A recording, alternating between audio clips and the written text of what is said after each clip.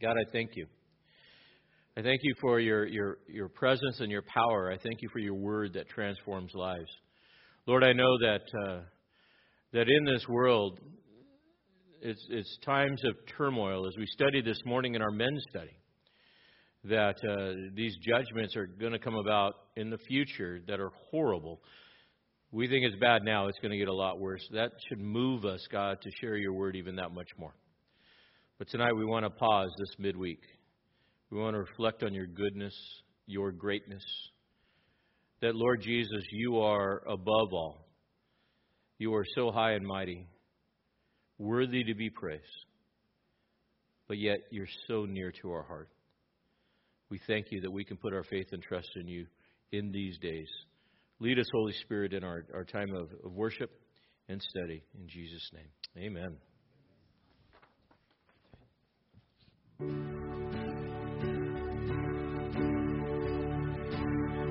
will raise a hallelujah in the presence of my enemies. I will raise a hallelujah louder than the unbelief. I will raise a hallelujah. My weapon is a melody. I will raise a hallelujah. Heaven comes to fight for me. I'm gonna sing in the middle of the storm. Louder and louder, you're gonna hear my praises roar. Up from the ashes, hope will arise. Death is defeated, the King is alive.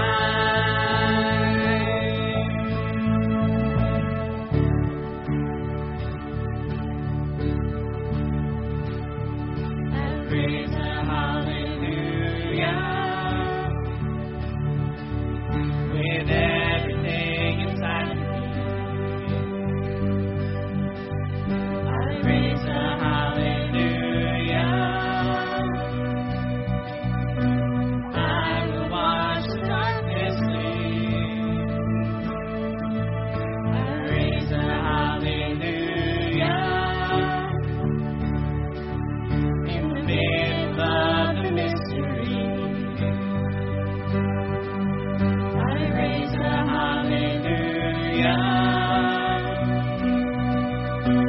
Fear has lost your hold on me. I'm gonna sing in the middle of the storm. Louder and louder, you're gonna hear my praises roar. Up from the ashes, hope will arise. Death is defeated, the King is alive. Sing a little louder in the presence of my enemies.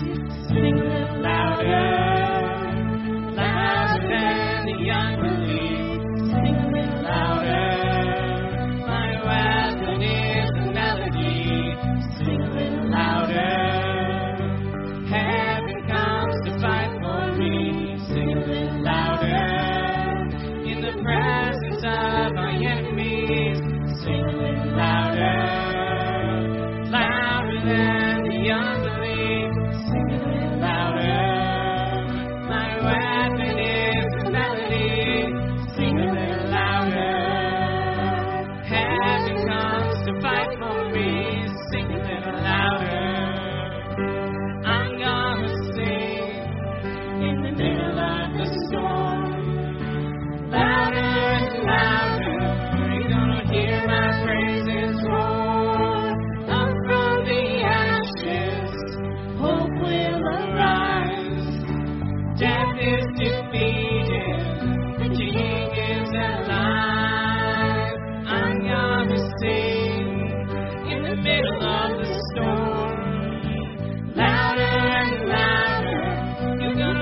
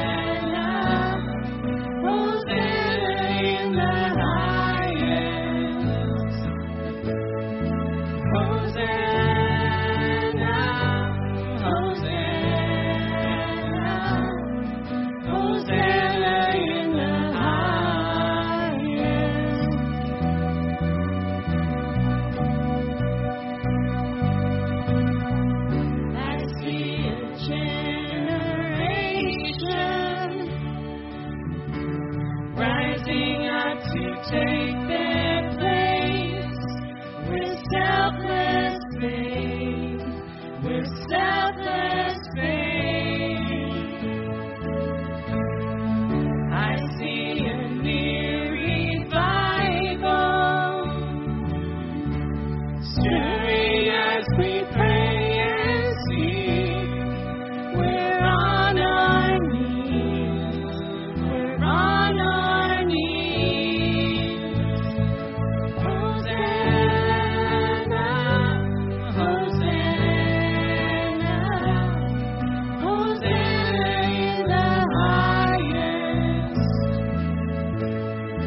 Hosanna, Hosanna, Hosanna in the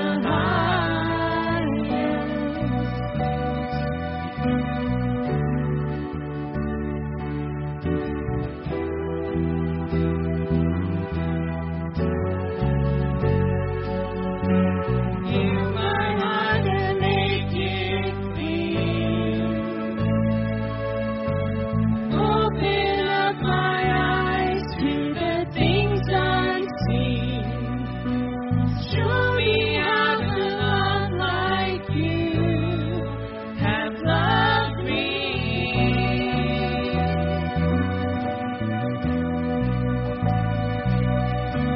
Break my heart for what breaks yours. Everything I am for your kingdom's cause. As I walk from earth into eternity.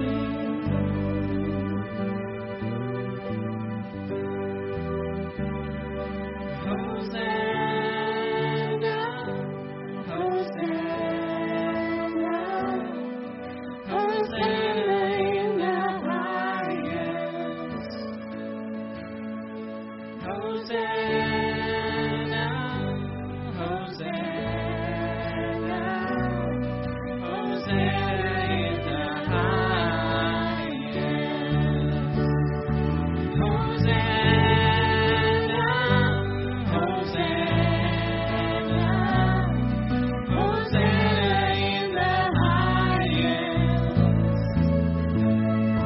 Hosanna, Hosanna, Hosanna in the highest. Hosanna in the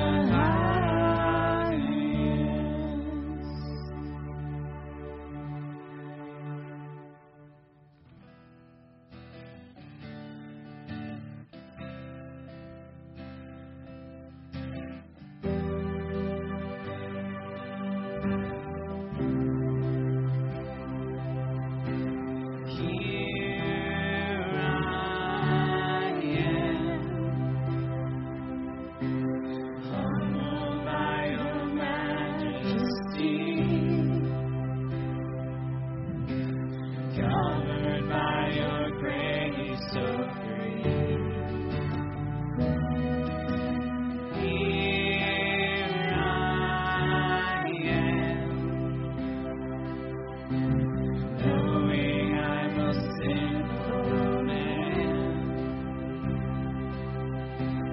covered by the blood of the Lamb.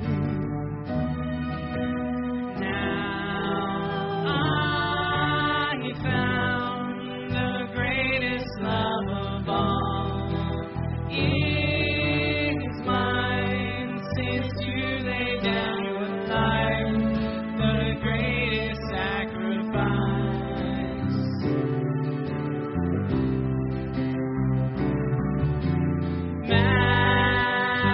Majesty,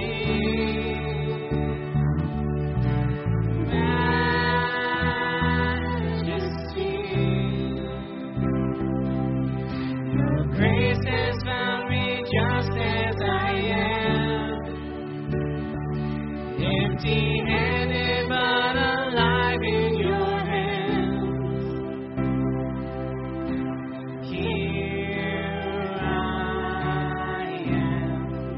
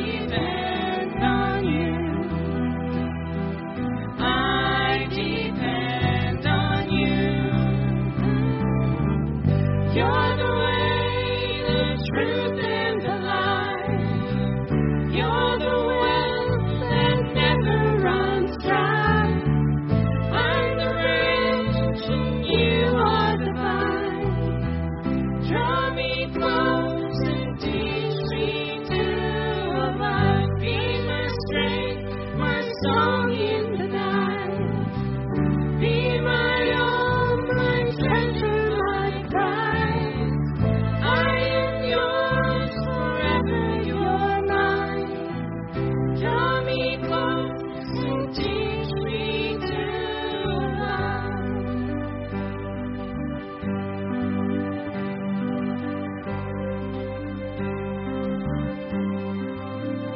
When I pass through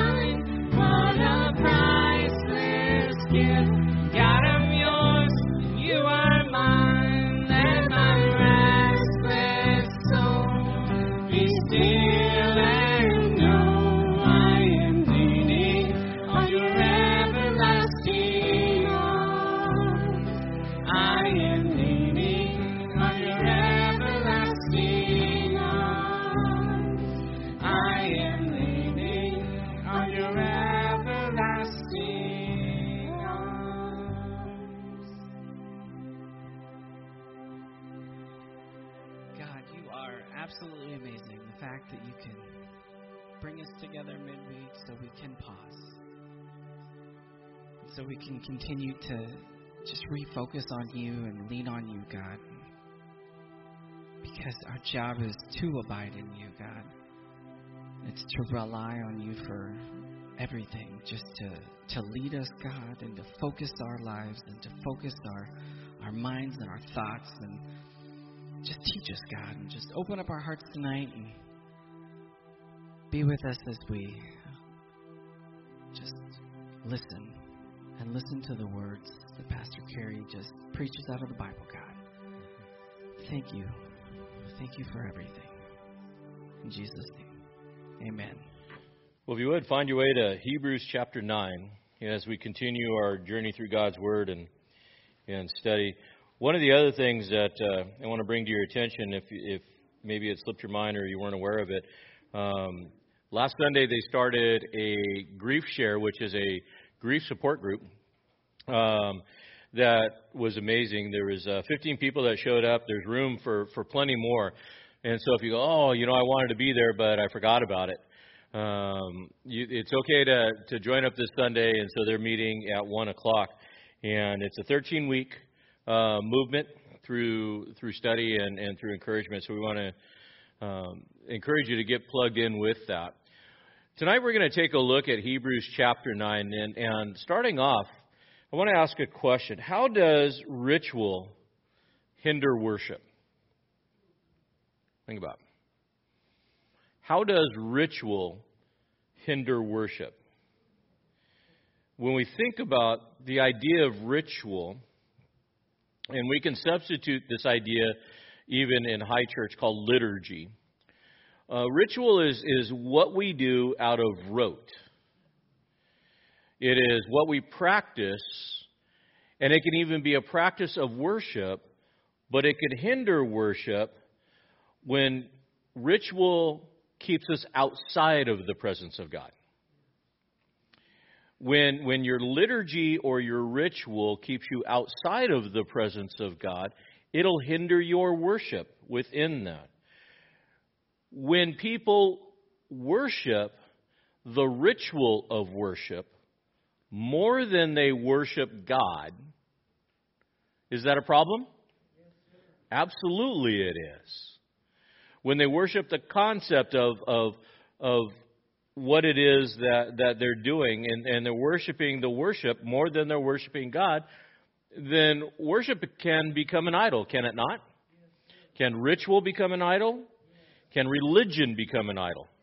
Absolutely. These are all things that man can develop and even God can give, but what ends up happening is the ritual or the style or the liturgy of worship can actually become bondage and keep you from entering into the presence of God, as we're going to unpack tonight a little bit with these people that are here.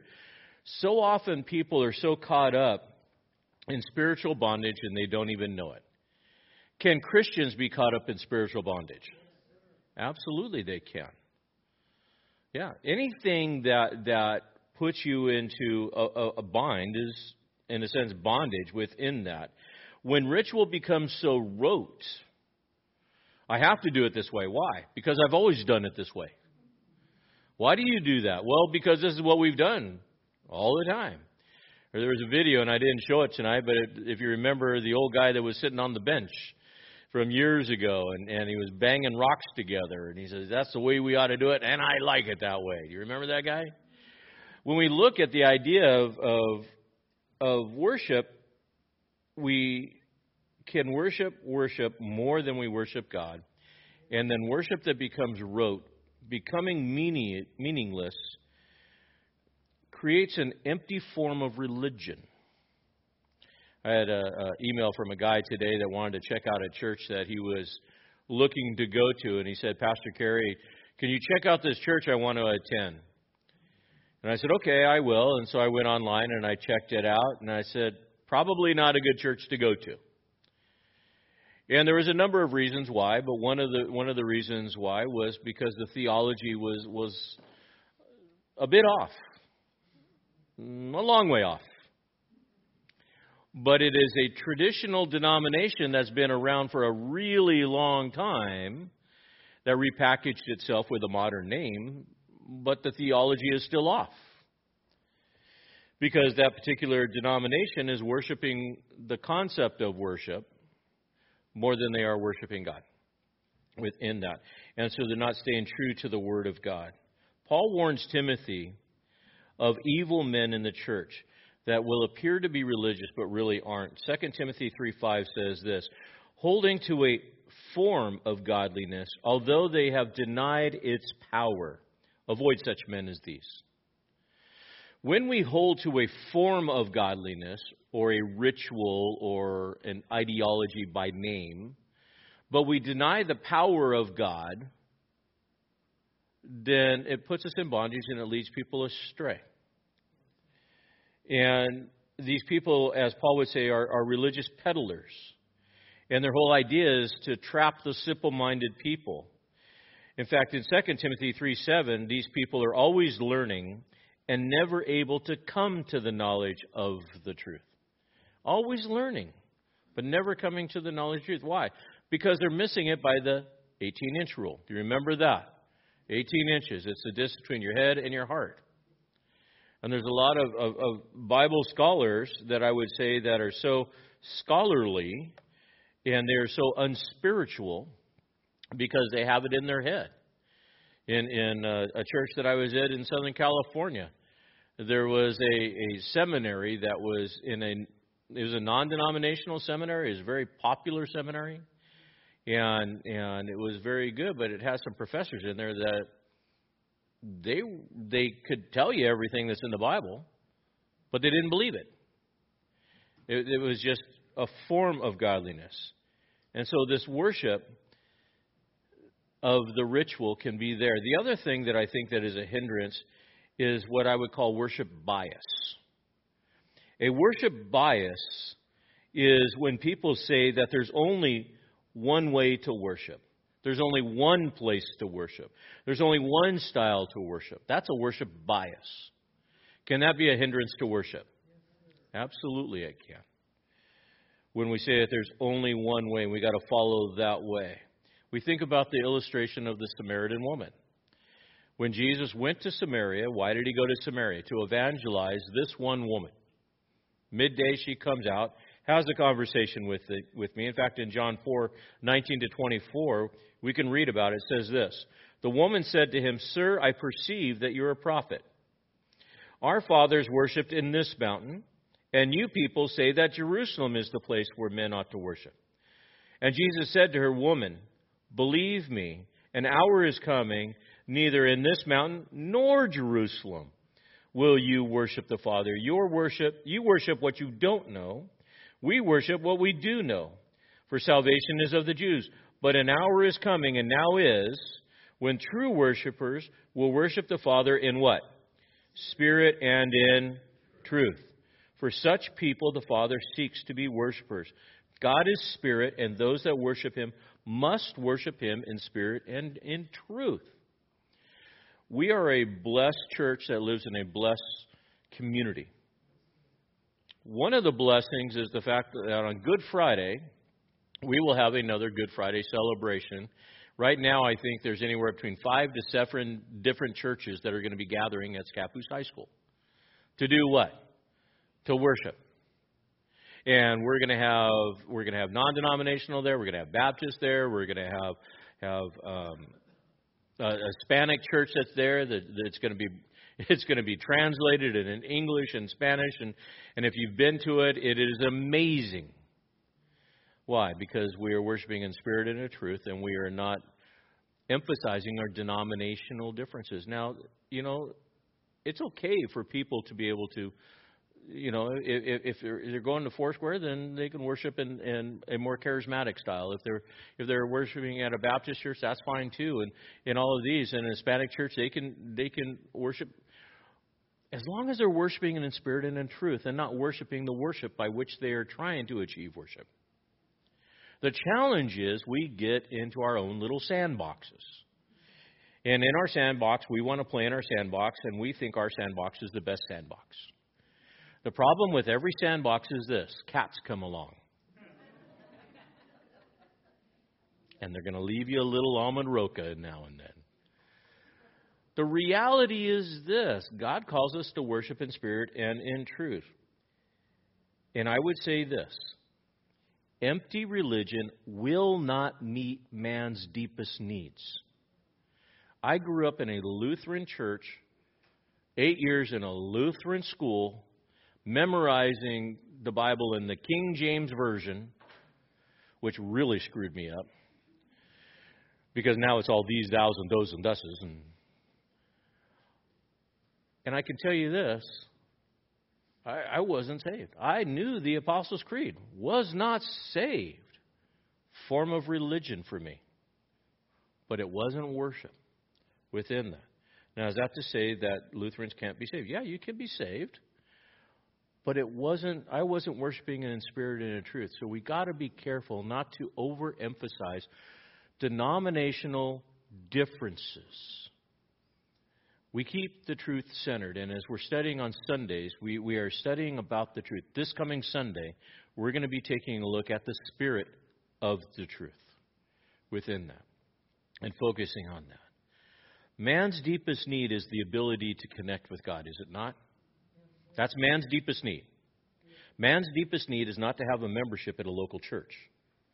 Man's deepest need is to have a membership or a relationship with God, not a membership in a denomination. God who's living and eternal. A church didn't die on the cross for you, Jesus did.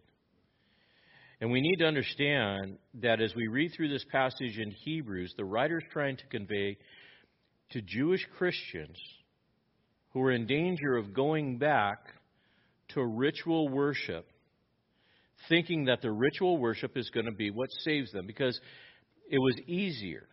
Persecution had come, and they were abandoning the religion. And I can tell you this: when religion creates God in a box, it's much easier to go visit that God in that box and then leave the God in the box and go do whatever you're going to do. But when you're in a relationship with Yahweh God, worshiping Him in spirit and in truth, He's with you how often? All the time. And there's a danger in doing that, because when you leave the truth and you leave the true worship of God and you go back to ritual because you worship the ritual, you're actually settling for second best. And so as he continues the argument here in Hebrews chapter 9 all the way through 10:18, he's really going to talk about the superiority and of Jesus in the supernatural sanctuary. The place where worship really takes place, I can tell you this, is not the God in the box of Warren Community Fellowship. Nor is it the God in the box at the temple. Nor is it God in the box at the tabernacle or whatever box you want to put God into. Real worship takes place in the throne room of heaven before the throne of God.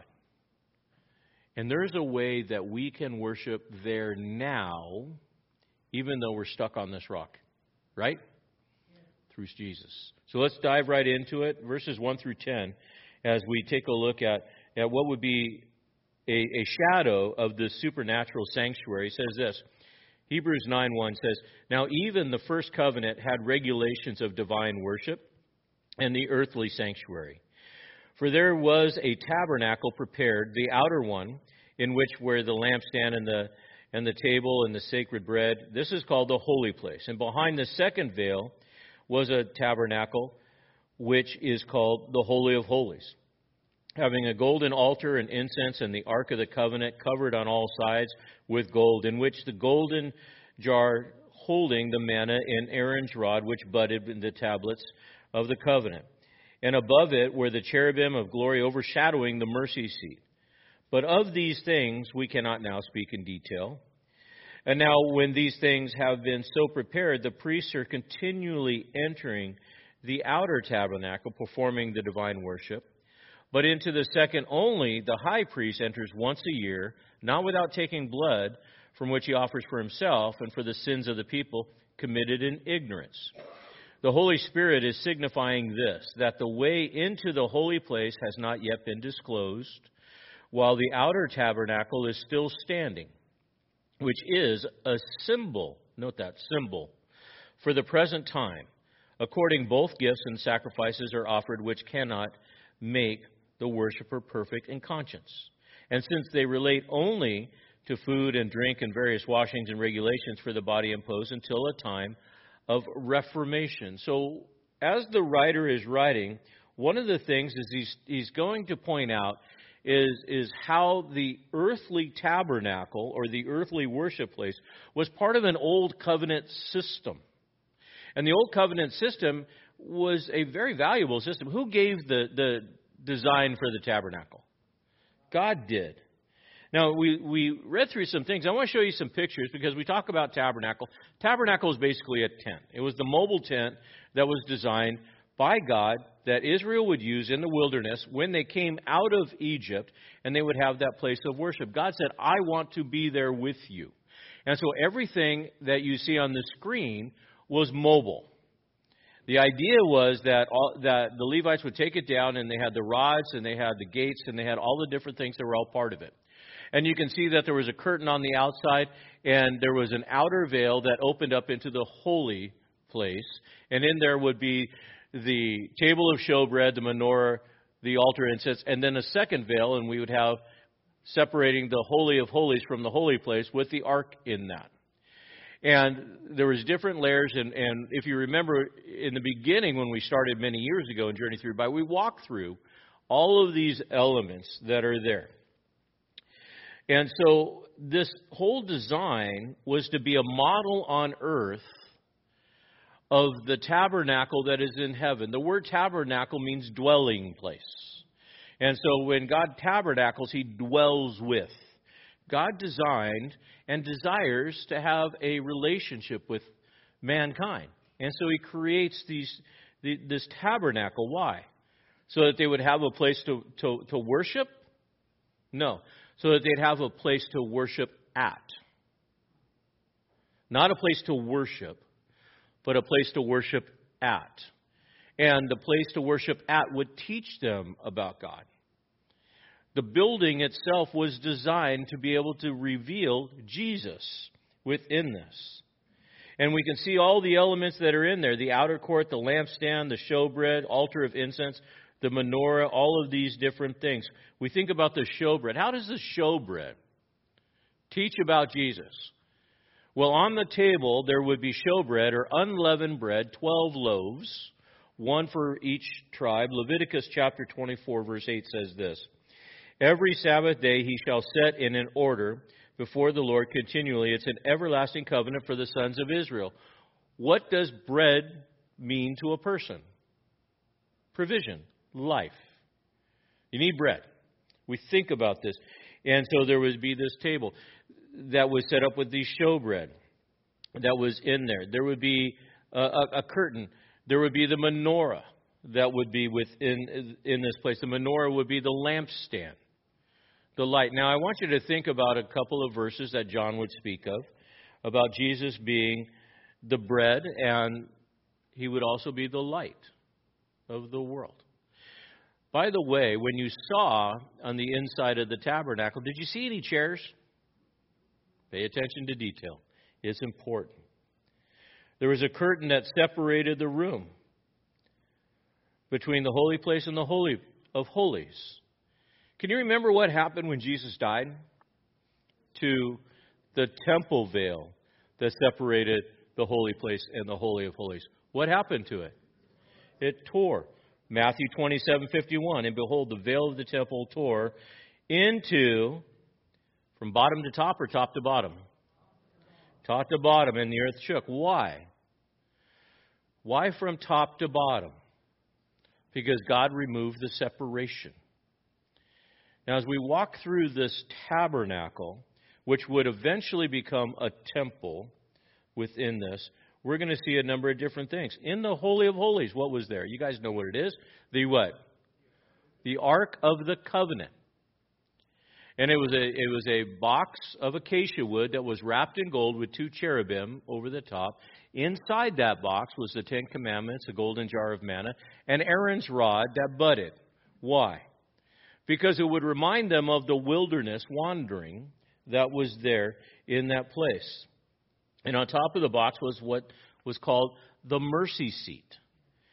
It was the place where the priest, the high priest, once a year would come and pour the blood of the atonement and the sacrifice on the mercy seat to atone for the sins of mankind. Exodus 25:22 says this, where God says this, note, "There I will meet with you, and from above the mercy seat, from between the 2 cherubim, which are upon the ark of testimony, I will speak to you about all that I give you in the commandments for the sons of Israel." So God had established this place to worship, but not a place to be worshipped itself.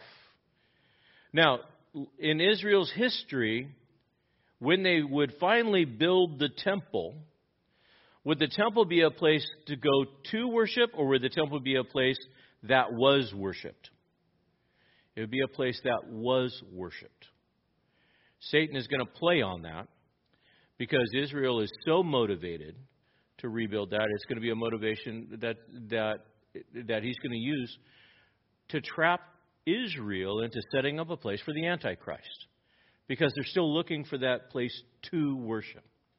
And they worship the mountain, they worship the temple and all of these things, where God says it's a place I want to meet with you. And so the ritual, what started out to be a display to declare who God is, who Jesus is, that Jesus is the light of the world, that Jesus is the bread of life, as John would say, and that at the altar of incense, that was the place where the high priest would go and offer up incense for the prayers of the saints, and he would pray.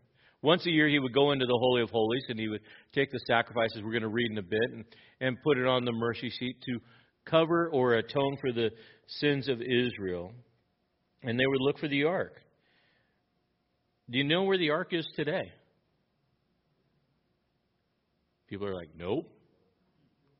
They don't know.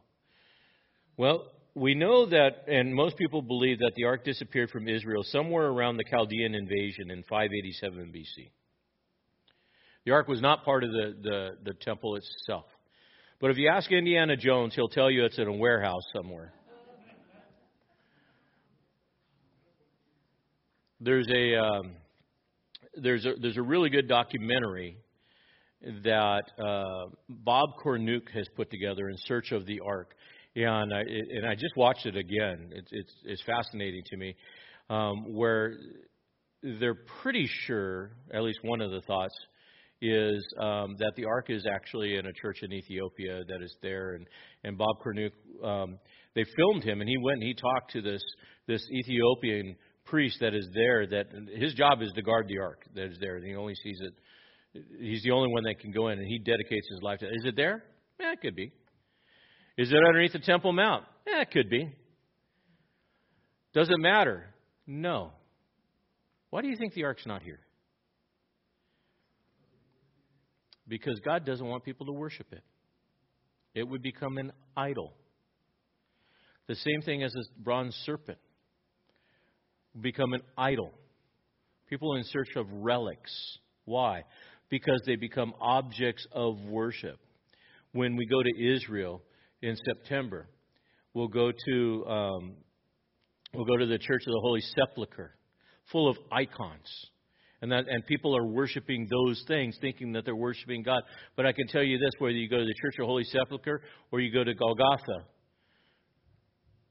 you better be worshiping Jesus within that. And that's just a place to meet. My favorite place to go is Golgotha. My second favorite place to go is the Garden of Gethsemane, and to sit among the olive trees. And those of you gone to Israel with us, when we sat in the olive grove that is there, and we sit on the bench and we worship. To me, it's like Jesus walked around. Jesus prayed somewhere around on this side of this hill. And we walk down across the road, we can go to this place called the Church of All Nations.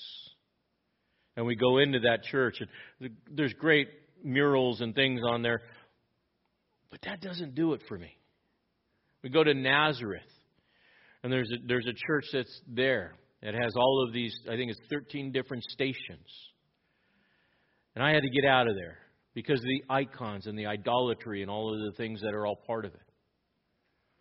So in Nazareth, my favorite place to go was up on the hill, supposedly where they ran Jesus around up on the mountainside. But when we go to the Sea of Galilee, and we go to the Mount of Beatitudes, we can sit on the hillside and we can overlook Tiberias and that sea that is there. When you see these things, Jesus walked in nature with his disciples and taught them. Man came along and built buildings to be able to do that. Now, is it okay to have a building to get out of the rain? Sure. But don't worship the building. And don't worship the icons. And the tabernacle was built according to the pattern that Moses had given. And again, you can read about it in Exodus 25:40, where God told him, build it the way I tell you to build it. And within that. So you got to ask the question then, why would God be so detailed in all of these things if he didn't want them to worship these things? Because they were to be a shadow. How can you explain something to a temporal person that is eternal? Only with images and pictures and shadows and these things. You've got to bring it real. So what God did was he brought heaven to earth and made it tangible, on display. We can't, at this time, go into God's throne room and physically see it. So God tabernacled with man within these buildings. It was a temporary provision in the tabernacle for Israel to meet with God until when? When they would come into the land. And then they would build that. But even in the building of the building, did God really want the temple? No, he really didn't. He allowed it. But he really didn't. He told David, what, are you going to build me a house? Like I could live in a house. Really? But we need a place to meet with God. We just have to be careful in how we handle it, that the place that we meet with God doesn't draw us away from God within this. And Israel would struggle. And so we think about how Israel had been in slavery for 430 years. 70 people went in, untold amount come out. How is God going to teach himself about himself to these people? And he uses the tabernacle to do that. And eventually, as I said, it would be the temple. And he says, here's a building. The problem is God gives us a desire, and then we get involved with it, and we got to start decorating it. That's dangerous. And again, as I said, the tabernacle and the temple, the implements that are in it, they all tell us about our sin and the need for a Savior. Inside the holy place and the Holy of Holies, it tells us all about Jesus. That outer court, that inner court, the ability to come. One of the things that the tabernacle and the temple both tell us is that God is holy and man is a sinner. God is holy and man is a sinner. That there's a separation. And when we come to those places, for the Jews especially, when they come to those places, they would have to make sacrifice before they could approach God. Why? Because you're a sinner. And so it was to teach us about our sin.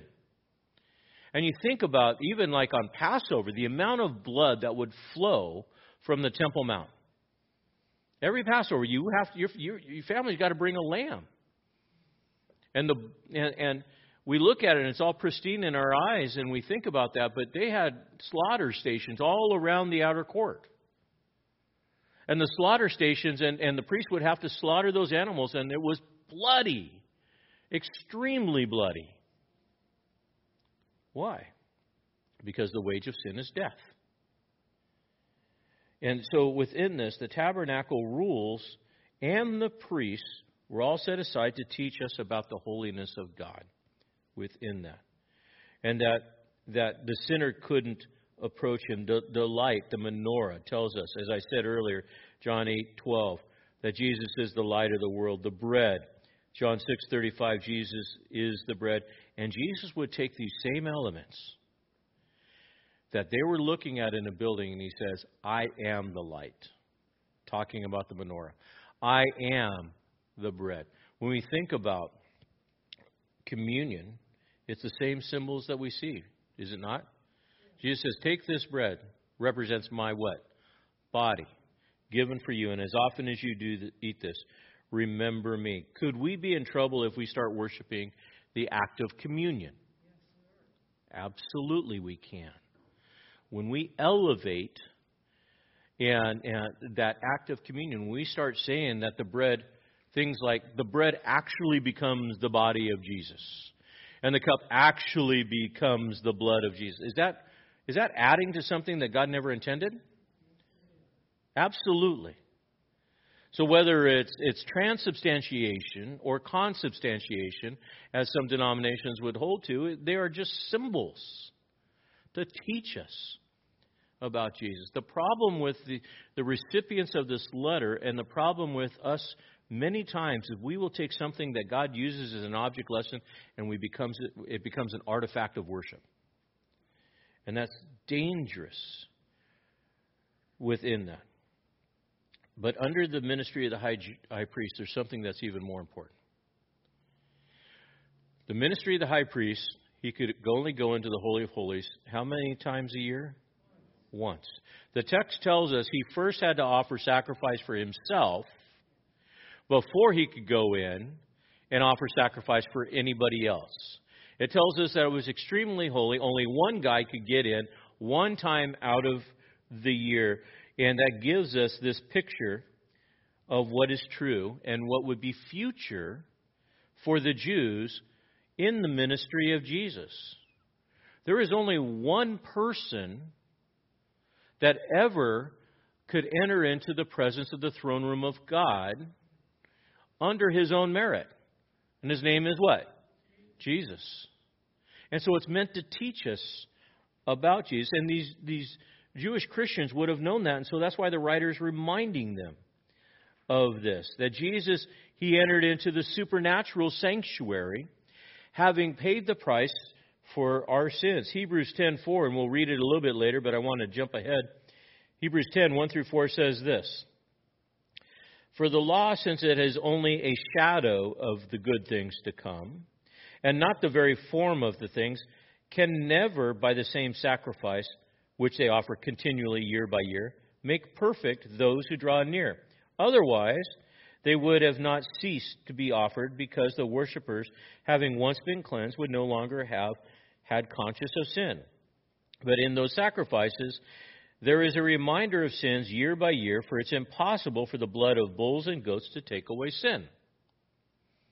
So what is he saying? He's saying this: if the sacrifice at the tabernacle or the temple was adequate, how often would they have to do it? Once. But they had to do it continually. Why? Because it was only a covering of sin, and their sin remained, and they were conscious of their sin. So all it did was remind them that that death was required as a result of sin, and it was necessary for them to do it continually. So whenever you would sin, you would have to go get your sacrifice for whatever sin your was, based on the law, right? Go get a couple turtle doves. Go get a lamb. Go get, whatever it is, your grain offering or these different offerings. Go get them and bring them down. Why? Because I'm a sinner. How often will you have to do that? A lot. But the writer's argument is, if it was adequate, you'd only have to do it once, wouldn't you? Only do it once. But it wasn't. And so within this, we've got to understand that the blood of bulls and goats cannot take away sin. Only the blood of Jesus. The blood of Jesus did what the blood of bulls and goats couldn't do. And God had given a better sacrifice, as his high priest would go in. And as we talked about last week, if the high priest messed up on his own sacrifice, would it go well for him when he got into the Holy of Holies? Nope. You're done. Come on out. Within this. Now, some of you might say, well, if God really wants a relationship with man, if God really wants a relationship with man, why doesn't He just make the door wide open? That you can just come on in, as you are. Come on in. You don't have to go through a priest. You don't have to go through a sacrifice. You don't have to do all these other things. Just come on in. If God really wanted a relationship with man. Well, God does. But God is also just, and He has to judge sin, because the first covenant that man had with Adam was broken by Adam. And God said, you broke the covenant, you rebelled against me, sin came into the world, and therefore death came in. But I promise that I'm going to provide a solution to your sin. God wants us to understand that sin separates us from God. We have to deal with our sin issue. We have to be able to confess that sin. And God is faithful and just to forgive us of how many sins? All. But the first thing that we have to do is come to Him with a broken heart and confess that sin. And acknowledge that, to remove that separation. It had to be dealt with because it's rebellion against God. Now, you got to understand God's grace. God says, I know you're a sinner. And I know that you cannot pay for your own sin. You can't atone for your sin. You can kill as many bulls and goats and all of these things that you want. It'll never be enough. So I'm going to provide for you the ability once and for all for those sins to be forgiven. So you don't have to keep going and bringing an animal and sacrificing. I'm going to do that for you. A perfect man brought sin into the world, and only a perfect man would be pure enough to sacrifice his life to pay for that penalty of that sin. How many times can you die for your sin? You can't. So the only result is eternity away from God. So God set up the system in the Old Covenant to teach us all about our sin so that we would be ready for the Savior. He gave us a shadow of things in heaven and judgment and the law so that we would embrace that which was real and that which was authentic within this. And so the Old Testament was a temporary provision where the New Testament is the solution with that. The best thing that religion can do is teach you about the brokenness of yourself and the need for that Savior, to know that He is there. So what does the writer do? He says, I'm going to teach you something better about the sacrifice.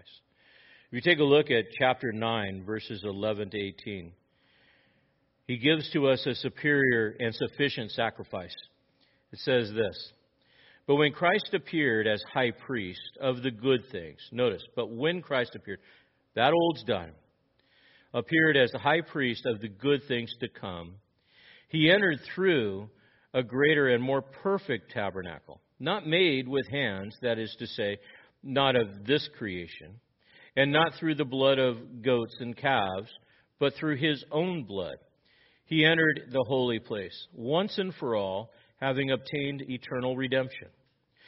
For if the blood of bulls and goats and ashes of a heifer sprinkling those who have been defiled sanctify for the cleansing of the flesh, how much more will the blood of Christ, who through the eternal Spirit offered Himself without blemish to God, cleanse you of your conscience from dead works and serving the living God.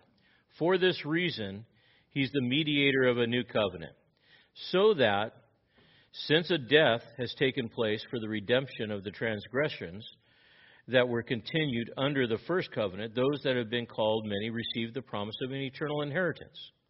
For where a covenant is, there must be a necessity of a death of the one who made it. For a covenant is valid only when men are dead, for it is never in force while the one who made it lives.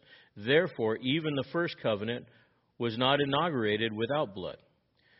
For when every commandment had been spoken of by Moses to all the people according to the law, he took the blood of the calves and the goats, and water and scarlet wool and hyssop, sprinkled both on the book itself, or the scroll itself, and all the people, saying, "This is the blood of the covenant which God commanded you."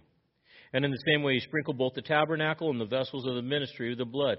According to the law, one may almost say all things are cleansed with the blood, and without the shedding of blood there is no forgiveness. So as we look at this next section, what he's now going to compare is the difference between the old covenant and the new covenant. Why is the new covenant superior? Well, the first point that he makes is Jesus is a superior high priest.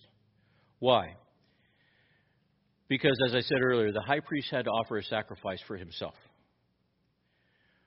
But Jesus was already able to go right into the throne room of God. There was no sacrifice necessary for him. No other high priest on earth ever accomplished what Jesus did. No one. No one was ever good enough. No high priest could ever have access to the throne of God. What gave Jesus that access to come as our high priest? The cross. The shedding of his blood on the cross. His perfect blood. His perfect life gave us access. Do you realize that Jesus is the doorway into the throne room of God? Where Jesus says, "I am the way, the truth, and the what? Life. No man comes to the Father but by me." Temple veil torn. He has full access. Because at the cross, your sins are paid for. And Jesus wanted to be able to give us access, but not just access, but presence. When Jesus ascended into heaven, he took his position at the right hand of the Father. He's there. The high priest could only go in, pour out the blood on the Ark of the Covenant, and then he'd have to leave. Whereas Jesus is a constant presence, advocating. The high priest would advocate for the people with the blood of bulls and goats and the heifer, and do that, and he would advocate on their behalf, but only once a year for a short period of time, and then he'd have to come back and do it again. Jesus is constantly present at the right hand of the Father. And within that, we have a permanent, continual cleansing. Why is it that the Jews would always have to bring their sacrifice? Because they would sin again and their conscience would make them feel guilty. So they'd have to go offer a sacrifice again. Is that true of the believer today? No. Paul says in Romans 8:1, there is no condemnation for those who are in Christ Jesus. Why? Because he paid for your sin. In fact, spiritually, you are seated with Christ. You are in the heavens already. Your body just hasn't caught up to that reality. There's no more sacrifice. You say, well, I feel guilty over my sin. Well, it's not because God's calling you guilty. God doesn't condemn you. Your sins have been paid for at the cross. Well, if God's not condemning me, then who is? Satan, who's the accuser of the brethren, and myself. Because I'm not fully embracing the forgiveness that God has for me. I'm not fully embracing. In fact, what in essence you're saying is, I don't know that Jesus, your sacrifice, was enough for me. Which is the problem that these Jewish Christians had. They were going back to ritual because they didn't believe that sacrifice was enough by Jesus. And they're going back to the ritual and tradition of what they knew in their head. But for whatever reason, they were not believing it in their heart that Jesus' death was enough. We think about these bulls and these goats within this. The bull that was sacrificed and the goats, plural. Why goats, plural? You ever heard of scapegoat? It's actually a biblical term. Leviticus chapter 16, 7 through 11 says this. And he'll take 2 goats and present them before the Lord at the doorway of the tent of meeting. Aaron shall cast lots for the 2 goats, one lot for the Lord, and the other lot for the scapegoat. Aaron shall offer the goat on which the lot for the Lord fell, make it an offering. But for the goat on which the scapegoat fell, shall be presented alive before the Lord to make atonement upon it, to send it into the wilderness as the scapegoat. And then Aaron shall offer the bull of the sin of the offering for himself, make atonement for himself and for his household, and he shall slaughter the bull of the sin offering, which is for himself. And then later on in verse 15 it says, and then he shall slaughter the goat for the sin offering, which is for the people, bring its blood inside the veil, and do with its blood as he did with the blood of the bull, and sprinkle it on the mercy seat in front of the mercy seat. So what would happen? Well, they bring the bull out. Aaron would go, okay, now I need to be purified, so he killed the bull, and that would be his sacrifice. But then you have these 2 goats. Now, don't you wish it was easy enough to be able to get rid of your sin that way? Hey, I sin. What are we going to do? Okay, the nation sin. For the nation. Bring out 2 goats for the United States. And 1 goat's going to be sacrificed and for the sins of the people. And then the priest is going to lay hands on the other goat and run it out into the wilderness. Why? Because it is a shadow or a picture of those sins being taken away. So there was death and removal. You follow? Death pays the penalty for the sin, and the scapegoat fleeing is the removal of that sin. Can a dead goat pay the penalty for all the people? No. And can you actually transfer your sin onto a goat and let it run away and actually have it work? No.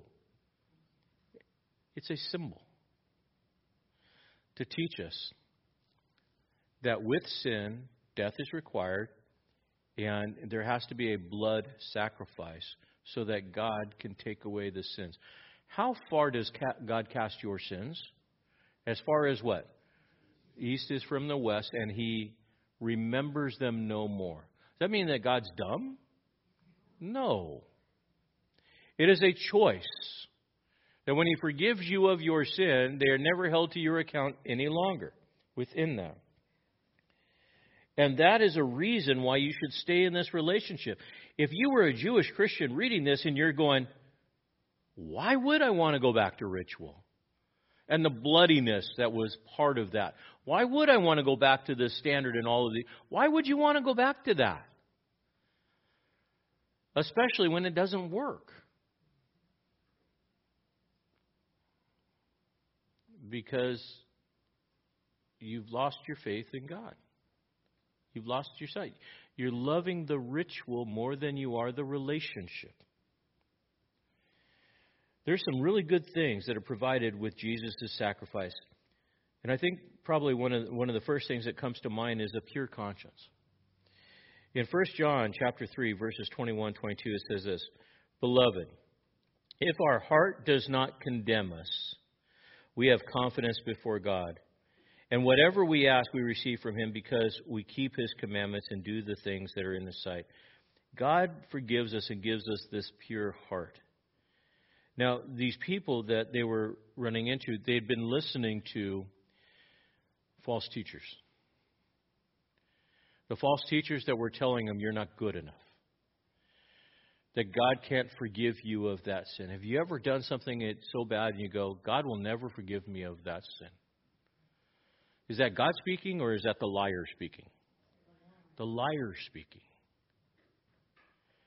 Because Jesus paid the price for all of our sins and it was enough. So when we go back to this idea that I need to do something to condone for my or to pay for my sin, we're listening to a liar. You can't work your way in. You can't sacrifice enough to do it. Forgiveness is a free gift of grace and mercy. And it purifies our heart. So the next time Satan wants to remind you what a dirty, rotten sinner you are, remind him of the cross. And say, Jesus paid for that. Yeah, but you're guilty. Yeah, but He took my guilt. And He took my shame. And He took my sorrow. And He sees me pure, even right now. Yeah, but you just sinned. Yep. But if I confess my sin, then the blood of Jesus continues to cleanse me of all of my sin within that. A second blessing is an eternal inheritance, full privilege as a child of God. Right now you have full access. Why? Jesus paid the price for your sin. There is no veil. There is no sacrifice necessary. There is no priest on earth that has to stand between you and God. Why? Because your high priest is seated at the right hand of the Father in heaven. A third element, eternal life. Life eternal is knowing God. Some people say, well, life begins when you die. No, life begins when you know God. And the only difference is where you're at geographically. We're stuck here on this rock in a body that's dying. But at the point in time that you accept the forgiveness, you're living eternally. And when you shed this body, you're just changing addresses, which is a blessing within that. And the fourth blessing is this: eternal perfection. You say, well, what do you mean? Eternal perfection that begins with eternal life means that you will never be judged for your sin. Ever. When does that begin? The moment you accept Jesus Christ as Lord and Savior. You'll never be judged for your sin. Why? Because He paid for it. It's not like you're on this earth and then you got to go stand before God and explain all your sin and pay for your sin when you get to heaven. No. Done. This eternal perfection removes you from any danger of judgment. Now, is there a place when God's going to hold us accountable for our actions? Yeah. But it's not for the kind of judgment that you think. It is a reward. God's going to say, hey, Carrie, let's take a look at your life. All right. And at the Bema Seat judgment or the reward seat, God's going to, let's take a look at your life and let's see what your life is. We're going to throw it into the fire. And everything that you did with ulterior motives, it was wrong, and all these things burned up, wood, hay, or stubble. And then what will come out is gold, silver, and those things. Got to say, there's your rewards. And the blessing, as we studied even on Wednesday morning, I'm going to look at it and go, yeah, now what do I do with it? God, you're so awesome, I'm going to give this all back to you. Why? Because I'm blessed. Lastly, he goes in and talks about this new covenant that gives us Jesus as a better mediator, guaranteed by the blood of Jesus, no longer to be judged.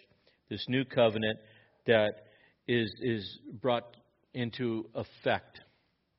The old covenant was only good as long as there was somebody alive or somebody would die. So it was there. So when we die to ourselves, when we die under that old covenant, we're dead. And then we enter into that new covenant, and it's a transition within that. The problem is with these Jewish believers is they wanted to go back to that old covenant, and they were empowering that old covenant and reestablishing that old covenant under their trust. But they've been forgiven. They've been cleansed. In fact, when we take a look at this, it is this idea that we've been cleansed completely. In verses 18 to 22, it talks about a sprinkling. That comes back to Exodus chapter 12, verse 22. And again, as I said, this is a pretty bloody concept. In Exodus chapter 12, verse 22, it says, "You shall take some hyssop and dip it in the blood which is in the basin, and apply some of the blood on the basin, the lintel, and the two doorposts, and none of you should go back on the outside of the doorposts. It'll be a covering." So the Passover was based off of blood. And then we read when the priest would bring you forward in order to declare you cleansed, then he would sprinkle blood. Can you imagine standing there and let this priest just fling blood all over you? Now, did the flinging of blood save you? No. It is a type. It is a picture to show that you were covered by that blood within that. And so we think about this. It is the ability to understand that God gives us life within this. As we go on within this, 23 on, he says this, Therefore, it was necessary for the copies, note copies, of the things in the heavens to be cleansed with these things, and the heavenly things themselves are better sacrifices. For Jesus didn't enter into the holy place made with hands, but a mere copy of the true one into heaven itself, and now appears in the presence for us. Nor was it that he would offer himself often as a high priest enters the holy place year by year with the blood that is not his own. Otherwise, he would have needed to suffer often since the foundation of the world. But now, once at the consummation of the ages, he has been made manifest to put away sin by the sacrifice of himself. And inasmuch it is appointed for men to die once, and after this judgment, so Christ, also having been offered once to bear the sins of many, will appear a second time for salvation without reference to sin, so that those eagerly await for him. It's been appointed man once to die, then judgment. So the sinner will die and then be judged. Now get this. If the sinner dies and is judged, it's appointed a man once to die and then judgment, but Jesus dies in your place, then you're already dead, and Jesus stands affirmed, resurrected, and so you are already resurrected. You will not die and then be judged. Why? Because Jesus already did. He died for you within this. These are templates and copies. And if it was not so, the text says that Jesus would have had to die multiple times, wouldn't he? If it was under the old covenant, he would have to die every year. But we should not try to crucify Christ afresh. We should accept the fact that when he died, it was enough. Why? Because he said it's enough. On the cross, you remember his last words. It is what? Finished. Tetelestai. Paid in full. So if you are a Christ follower and you have considered yourself dead in Christ, as Romans 6 says, and alive in Christ, as Romans 6 says, through baptism you identify that way, don't try to crucify Christ afresh for sins that he already died for. You're free, and don't return to an old system. But there has to be a judgment for sin, and we all have to answer for that. Romans 3:23, all have sinned and fallen short of the glory of God. But Jesus, having paid the penalty for our sin, entered into that holy place. And if your life is in him, then you will also enter into that holy place that is there.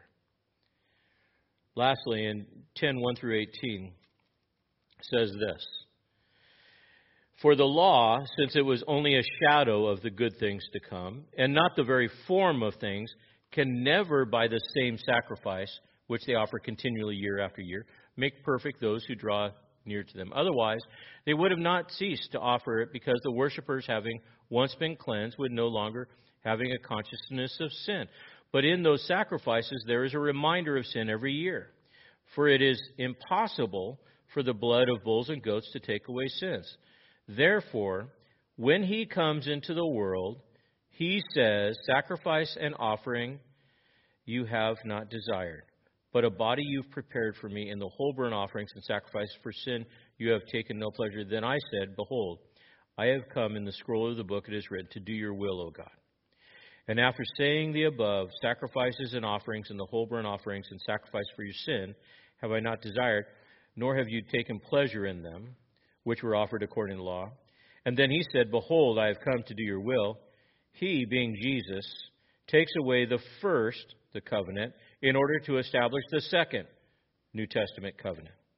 And by this we have been sanctified through the offering of the body of Jesus Christ once and for all. Every priest stands daily ministering and offering time after time the same sacrifice which can never take away sins. But he, being Jesus, having offered one sacrifice for sins for all time, sat down at the right hand of God, waiting from that time onward until his enemies be made a footstool at his feet.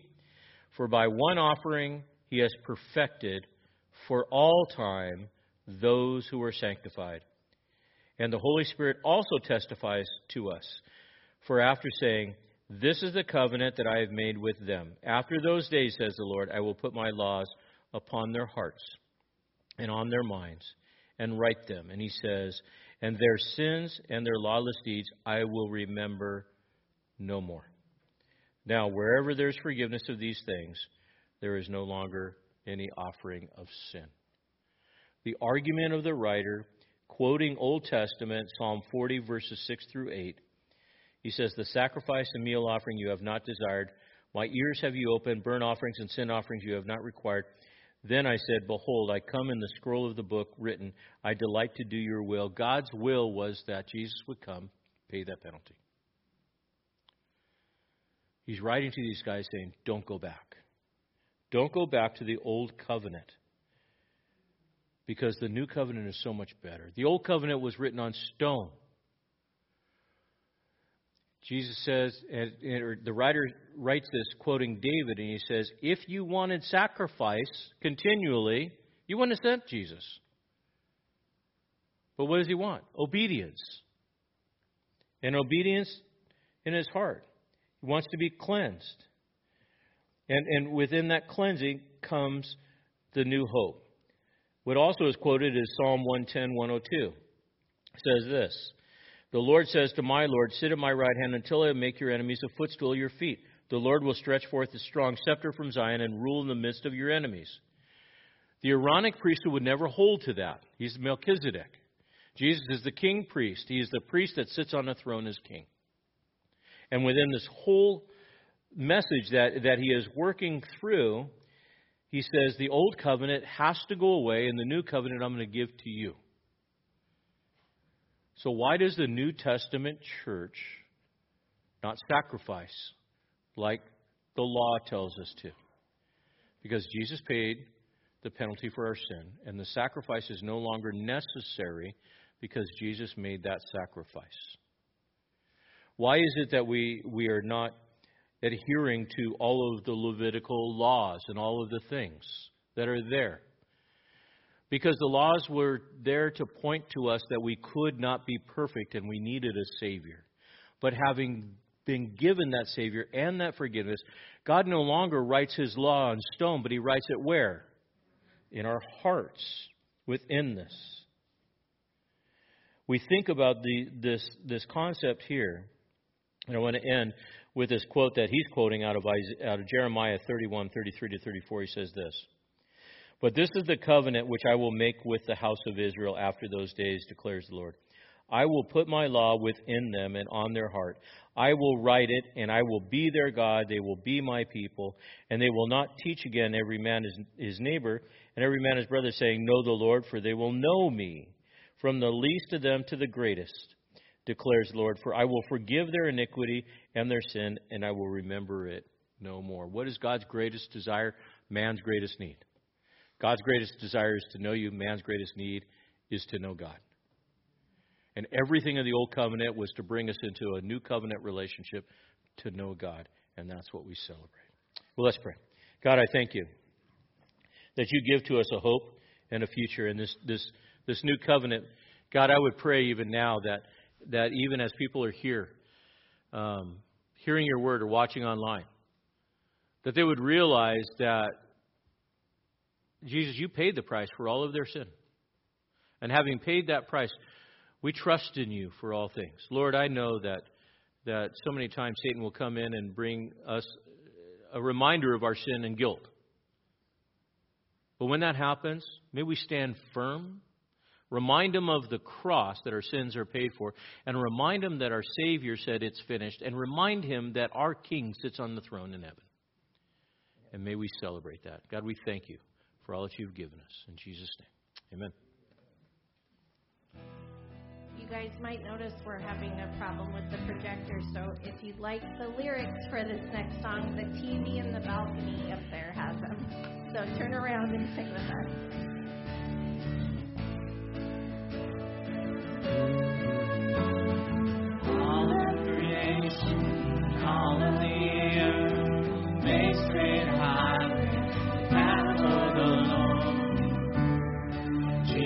Is coming soon.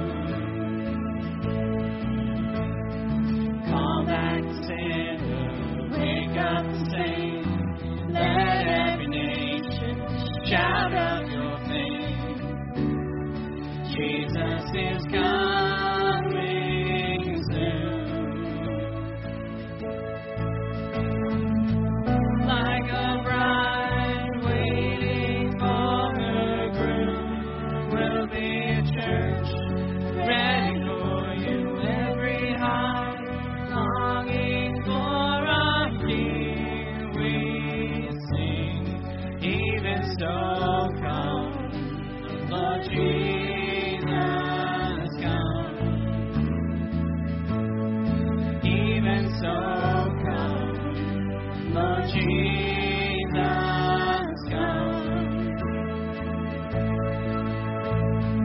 There will be justice, all will be new. Your name forever, faithful and true. Jesus is coming soon. Like a bride waiting for her groom, will be a church ready for you. Every heart longing for our King, we sing. Even so, come, Lord Jesus, come. Even so, come, Lord Jesus, come. God, we thank you that you've given us the eternal promise to know that you're going to come and you're going to take us home. But we're already there. God, we have guaranteed eternal life through you, Lord Jesus. Lord, I know not everybody has that assurance. Not everybody has that hope. And maybe tonight, Satan has got you so spun up about your sin that you don't feel saved. Don't listen to the lies. Understand that Jesus paid that price. And it's out of relationship that he loves you and cares for you. But if you've never asked for that forgiveness of sin, if you've never asked and received that sacrifice gift that he's given to you, then pray this prayer. Lord Jesus, my sin is always before me. Satan always reminds me that I'm in bondage. Please forgive me. Let me know your presence and your power in my heart. I surrender my life to you. Fill me with your Spirit that I might know you. And we thank you in all this. And all God's people said, amen and praise Jesus. Have a blessed night. Thanks for joining us in the study of God's Word with Pastor Kerry Wacker. We'd love to have you join us in person for worship each Sunday morning at 9 a.m. or 10:45 a.m. We also meet Wednesday nights at 6:30 p.m. Warren Community Fellowship is located at 56523 Columbia River Highway in Warren, Oregon, between Scappoose and St. Helens. For more information about Warren Community Fellowship or about WCF Ministries, call us at 503-397-4387. And don't forget to like us on Facebook.